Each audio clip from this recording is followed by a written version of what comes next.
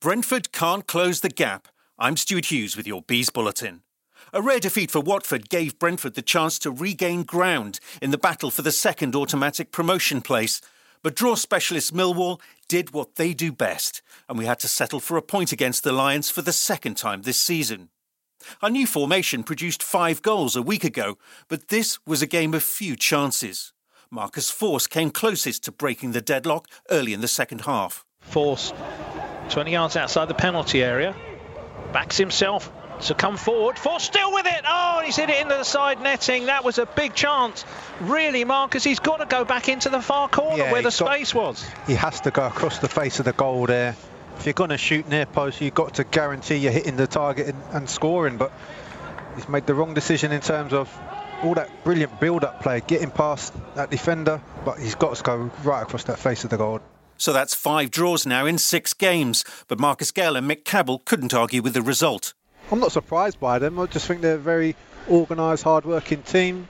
We know what we're going to get. They're not going to play you off the park, but there were certain passages of play in that second half in particular. They kept the ball extremely well, and we couldn't get nowhere near them in terms of putting our foot in. But the chances is the fine margins again. You know, Marcus Forss, can he go far post and put that ball in?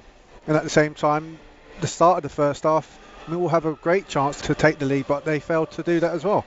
Millwall came with a game plan to hustle Brentford, make them out of their stride and make sure that they put in maximum effort with a very tight defence. And Brentford had one chance with Forss that they could have broken that. They didn't take the chance that was offered.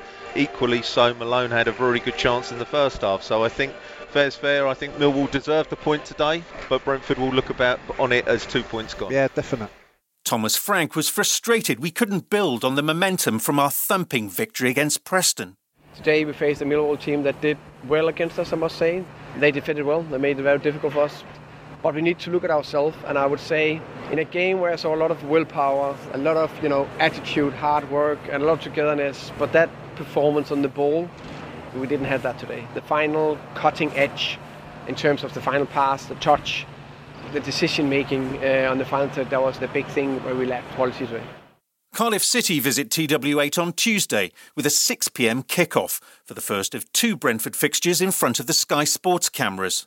Bluebirds boss Mick McCarthy was left raging on Saturday after a stoppage-time equaliser denied the Welsh side all 3 points against Reading.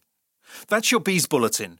Listen wherever you get your podcasts from or through your smart speaker. And get all the latest Brentford news first and fast by following Bees Bulletin on Facebook and Twitter.